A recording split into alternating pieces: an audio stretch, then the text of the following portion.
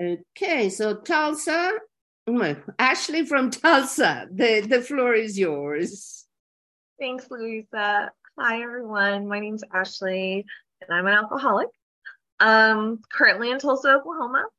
Born and raised in Oklahoma, moving finally, and I'm super pumped about it. That's neither here nor there.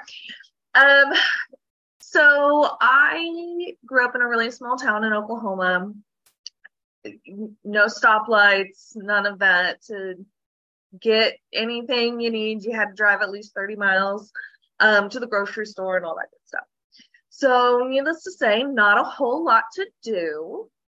So drinking was definitely part of the culture of my town. It wasn't one of those things that kids really got in trouble for. At one point, my dad had to come pick me up, and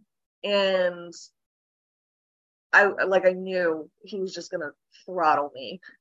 And he's like, "Oh, I can't get you in trouble for doing something that I would do," and did. So, it was just kind of like that was expected. So, I started drinking probably around 12 or 13. And I should have known early on that there might be some issues, because looking back now, I can see that I would drink to get through things that I didn't want to do. Obviously that couldn't be like school, but like, oh, I didn't want to clean. So it's like, oh, I'll just have a few drinks, or I didn't want to work out. This was, for some reason, my thing. Get a little drunk and then go for a run.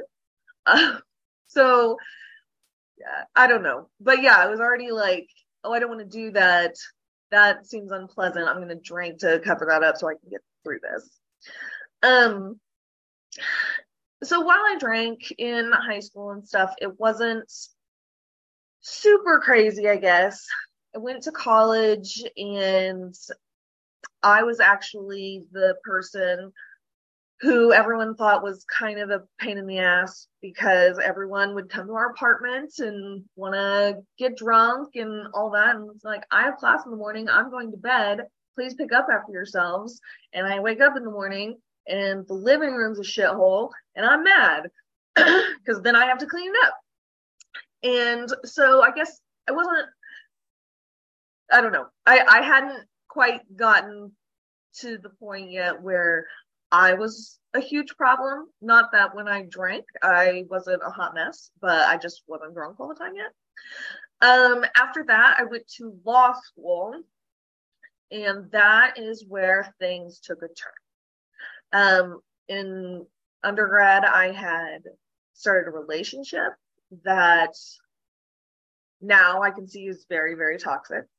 And when I went to law school, this relationship became a long distance relationship. So I'm insecure about my toxic relationship, and I don't see this person often. I'm just really insecure about it. And so I started to drink. And I started like I did when I was in high. It was like once in a while I would get drunk, and then it was like, you know what? Let's go ahead and get drunk today. And the next day, it's the same thing. So eventually, I found myself drunk every day in law school, to the point where I started taking drinks to class. And I finished law school, but that's definitely where things took a turn for the worse. And pretty much at that point, I recognized that, there's probably something that needs to be dealt with here, but I just wasn't in a place that I was willing to acknowledge that. So while I kind of recognized that there was something that probably needed to be addressed, I definitely wasn't going to address it. and I made no effort to do so for a couple decades. But so I spent a couple decades acting a fool and embarrassing myself and my family, and just a hot mess of craziness. And it was finally, well, let me take a step back from that. So at one point after law school, I had someone finally say something to me about maybe I'm drinking too much. I'm like, it's cute that it took everyone so long to say something. But so I was like, okay, I'll go to AA.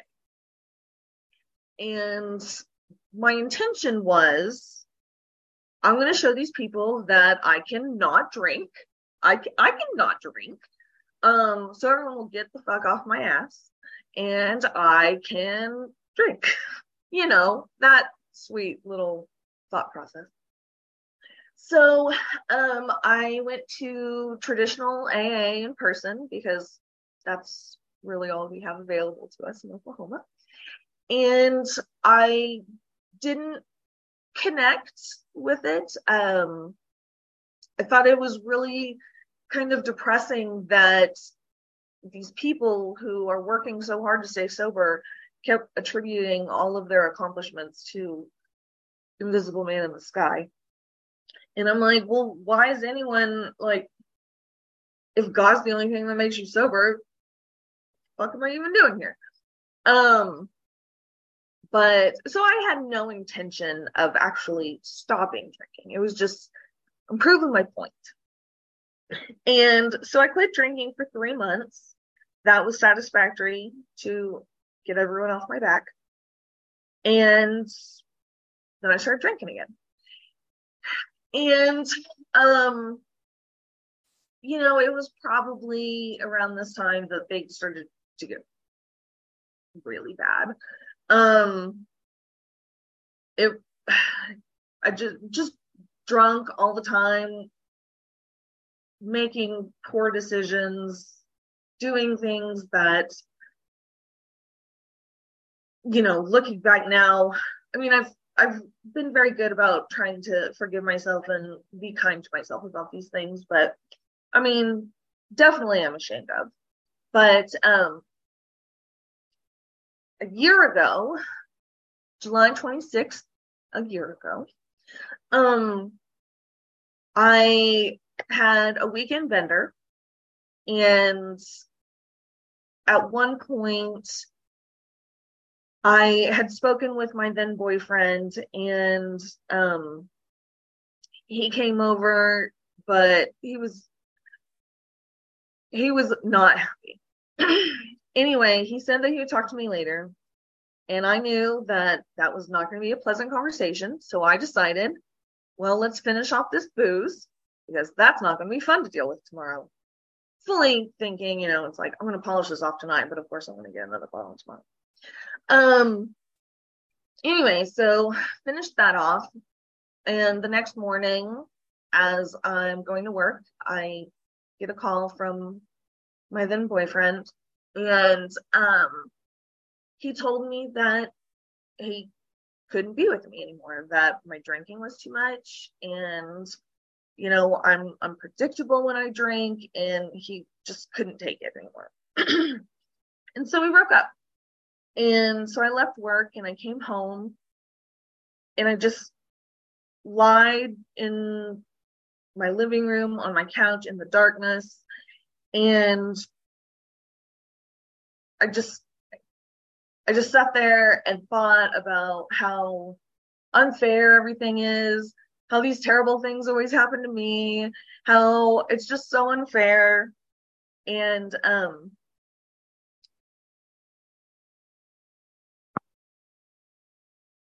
pardon me.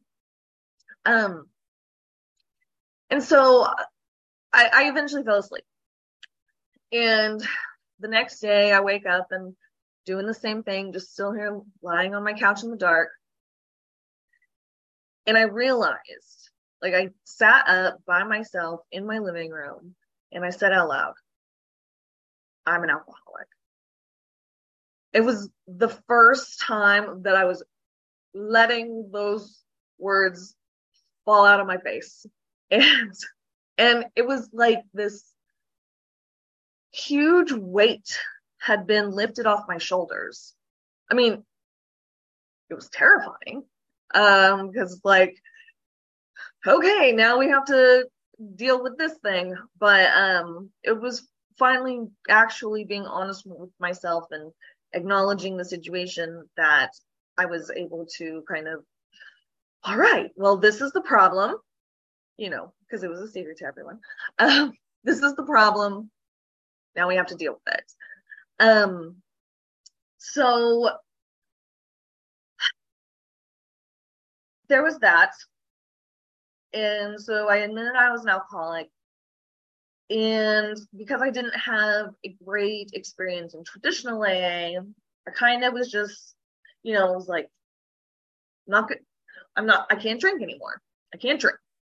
And with that thought, it was very much like, I'm going to be a bitchy, antisocial curmudgeon. Like, I'm going to be grumpy and miserable for the rest of my life, but I have to quit drinking. So that's just like, so I just accepted this is going to be my life, and it sucks, but I'm making everything terrible for everyone around me. And my boyfriend left, and while that was super sad, thought process that made me set up and say I'm an alcoholic is, okay, he is gone, the door is now open, who's leaving next? And that is what really scared me. So fully expecting to just be miserable for the rest of my life. And I wasn't, I don't know why I didn't like delve into all the different paths that one can take to achieve sobriety and all that good stuff. But popular culture had told me that AA is helpful. So I was like, okay, I guess I'll try this again. And I went to a traditional online meeting, and I made it about halfway through. And I was like, I can't do this. Because I had never heard of secular free thinkers, any of that stuff. And so again, it was just kind of reiterating like, okay, that's not for me. I don't really know how to go about this. I'm just going to do it myself. And, I knew I had to do it, but at the same time, I was just like, I got to do this for the people around me. But that was so they would stay. So it was for me. So I did that traditional meeting, and it didn't do so hot. And then I was talking to my therapist, and I was like, why do they not have like AA for atheists? This is ridiculous. And he was like, well, I'm sure there's something, right? And so I got home and I Googled just that, and I found a list of worldwide secular agnostic meetings online, and I just randomly clicked on one. I'm in Oklahoma. My home group is from Kansas City, and I just clicked on it and I was like, okay, let's try this. And the second that the meeting started, they asked if there was anyone new, and so I said yes, and they dropped everything and had a first step meeting. And I had never felt so understood and loved and supported. And not that the people around me in my life, my circle of people, not that they didn't love me or that they didn't support me, but they didn't understand. It was still like this thought process of just stop drinking. Just stop drinking. Like there's no real like this is how we're going to get through it was just stop doing that. And as we know, it's not really that easy. And I was finally talking to a group of people who understood that. The shame that I felt, talking to people who had felt the same shame, and people who they were like, oh, Ashley, that's nothing. I'm just like, oh. But I finally found something that would tether me to this journey of sobriety. I had a place to go. I had people to talk to. It's like free therapy every day, which is good because I already paid for therapy and I can't afford more. But it really was finding these people who related to me, knew what the struggle was, and it wasn't just, well, you need to stop doing that because it's not good for you. Because no shit. But so I am just over a year sober, and the first days are really terrible. They last forever, and you are so bored, and you just don't, like, how have I been surviving this long all these days? And it's like, oh, because I got drunk and I didn't have to remember this part or deal with this part. So and feeling my feelings, that's what I came to realize was the whole reason I was drinking, because I didn't want to feel my feelings. I didn't want to face life. I didn't want to have to deal with just the everyday shittiness and the not so everyday shittiness.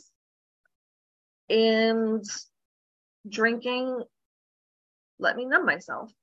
And that's what I needed. Little did I know, if I got sober, I would have to feel those feelings, and there would be a lot of them all at once. And I had to go through the process of feeling them anyway. It just so happened that there's just a whole bunch of them at once. And so it was really hard, but I had people I could lean on. And there were definitely some rough times in there, but finding that meeting that day saved my life. Community and connection is the opposite of addiction, because I would just be in the dark by myself drinking. But I have my group, my home group. I have you all to talk to, and sobriety is a beautiful thing, and it has given me a lot, and I'm just really thankful. I've blathered a whole bunch, so I'm going to go ahead and say thanks for letting me share. I'm so glad that we're all here and supporting each other. Thank you so much.